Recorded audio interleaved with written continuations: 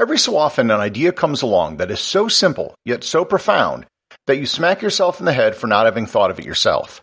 Even more rare is such an idea that can have global implications. An idea that can create empires, topple kingdoms, and establish economic orders which can last for centuries. Find out about the incredibly simple yet profound idea which changed the course of human history on this episode of Everything Everywhere Daily.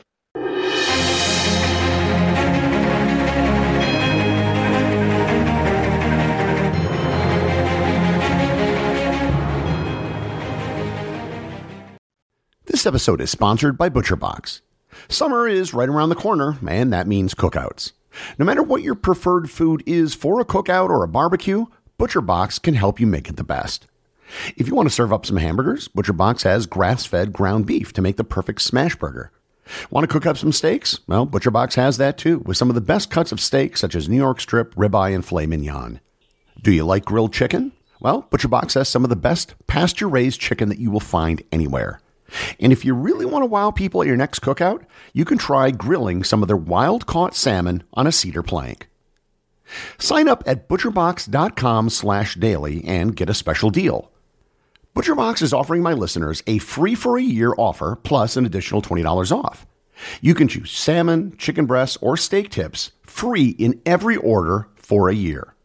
Sign up today at butcherbox.com/daily and use code DAILY to choose your free-for-a-year offer, plus get $20 off your first order. This episode is sponsored by Heaven Hill Bottled and Bond Bourbon.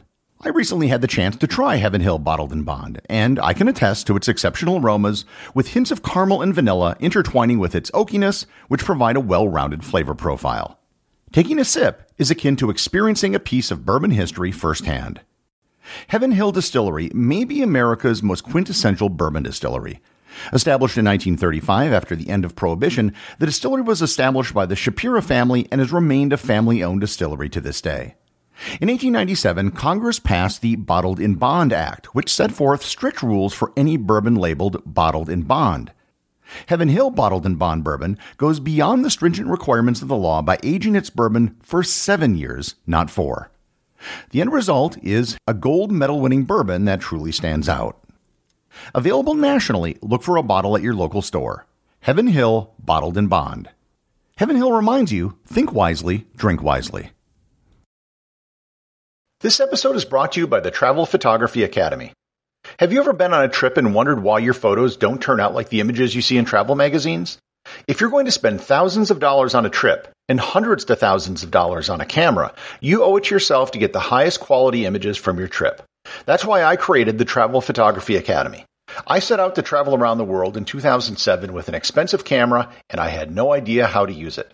As I traveled around the world, I taught myself the art of travel photography, eventually mastering it to a point where I was named Travel Photographer of the Year 3 times in North America. The Travel Photography Academy is an online course that teaches you everything you need to know to master your camera and to take better photos on your next trip. To improve your photography and to get better images on your next trip, visit travelphotographyacademy.com or click in the link in the show notes.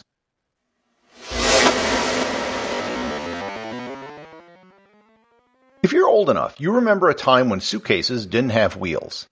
You probably also remember the first time you saw a suitcase with wheels, and your first reaction was, like almost everyone else, why didn't I think of that? Sometimes great ideas are very simple. This episode is not about suitcases with wheels. It is about something far more basic, with results far more profound on the direction of human history. So what is this incredibly simple invention which has changed the course of human history? It is the stirrup. Yes, the 2 hoops that hang off the saddle of a horse. The stirrup. You'd think that stirrups would have been figured out almost immediately after the domestication of the horse, or at least soon after the invention of the saddle, but that wasn't the case. It is believed that horses were domesticated about 6,000 years ago. A team from Cambridge University did a DNA study and determined that the first horses were domesticated in the grassy area of what is now Ukraine, southwest Russia, and western Kazakhstan. It was from here that domesticated horses spread throughout Europe and Asia. For several thousand years, saddles weren't used on horses. Horses were used to pull carts and chariots, and if they were ridden bareback or with a simple blanket. We know that the Romans, during the Republican period, did not use saddles, at least during Caesar's invasion of Britain. It wasn't until years later, into the imperial period, that the 4-point saddles were first used by the Romans. Roman cavalry was most often used as mobile infantry, where they would ride quickly to flank an enemy, then get off their horse and fight. They did fight on horseback, as was famously done in the Battle of Alesia when Julius Caesar defeated the Gaulish army under the leader Vercingetorix.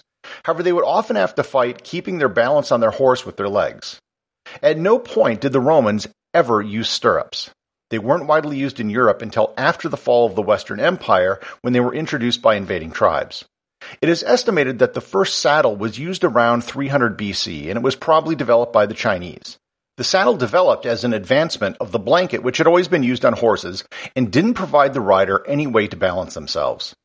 The first real evidence of stirrups comes from India. There are Indian sculptures dating back to the year 200 BC that show barefoot riders using a type of stirrup that only fit the rider's big toe.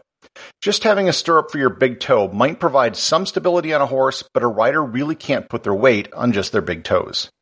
The problem with stirrups is that unless you can spread out the pressure created by the rider putting all their weight in one spot, it would be extremely uncomfortable for the horse, creating sores on the back of the animal. The development of the stirrup came about with the invention of the tree saddle, which is the hard wooden part of a saddle which is below the leather or cloth that the rider sits on.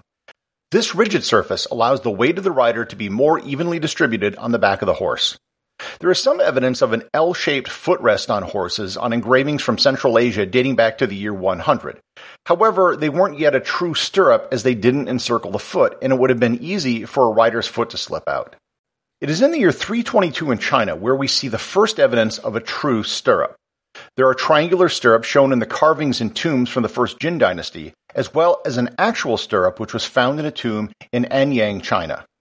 So now we have stirrups. What's the big deal? Why were footholds on a horse saddle so world-changing? Well, there were two major world-changing things which stirrups allowed to happen. Take stirrups away and our world becomes a very different place. The first revolution which stirrups introduced was extremely deadly light cavalry. Archers had been shooting bows off the back of horses for centuries, but the stirrup changed the game entirely. The Mongols, who came from the grassy steppes of Central Asia, had a culture that was based on horses. They were able to conquer much of China, India, Central Asia, the Middle East, and Eastern Europe because of their ability to fire arrows on horseback. One of their famous techniques was to attack an enemy force on horseback while firing arrows. Then turn around, do a false retreat, firing arrows back at the enemy. As the enemy tired, they would then turn around and attack again, still firing arrows. Basically, because they could fire on horseback, they could do damage to their foes from a distance and never get touched. It was an absolutely devastating technique, which was used by the Huns centuries earlier and led to the downfall of the Western Roman Empire. Over in Europe, stirrups were used in a totally different way. Here they were used to create heavy cavalry. The stirrup allowed an armored knight to remain stable on their horse while using their sword or a lance. This created the medieval version of a tank, an armored rider on an armored horse. There is a great debate amongst historians called the Great Stirrup Controversy. This theory holds that the innovation of the stirrup allowed for feudalism to arise in Europe because it allowed for mounted knights. These knights were able to use their heavy armored cavalry to hold and control landholdings and control their local populations. It also led to the development of new weapons like the longsword, which replaced the axe in much of Europe because it was easier to use on horseback. The stirrup theory isn't universally accepted among scholars, but the use of the stirrup certainly contributed to the revolution in European warfare. And just in case you're wondering what would happen if these two different schools of mounted combat were to clash, history has given us an answer to the question, and it really isn't even close. From the years 1240 to 1506, the Mongol Golden Horde ruled over what is today Western Russia, Ukraine, Moldova, and Kazakhstan. On several occasions, they fought European heavy cavalry, and almost every time, the result was a lopsided win for the Mongols. The Mongol horses were bred for speed, so they could carry their riders quickly into and out of combat. The European horses were bred for strength, to carry the heavy load of a knight and their armor. When the two sides met, the Mongols would often literally run rings around their opponents, shooting arrows into them, and never letting their larger European horses get close. It is hard to express just how important the stirrup was to world history. Several large empires owe their existence to the stirrup, as does the entire system of economic production which dominated Europe for hundreds of years.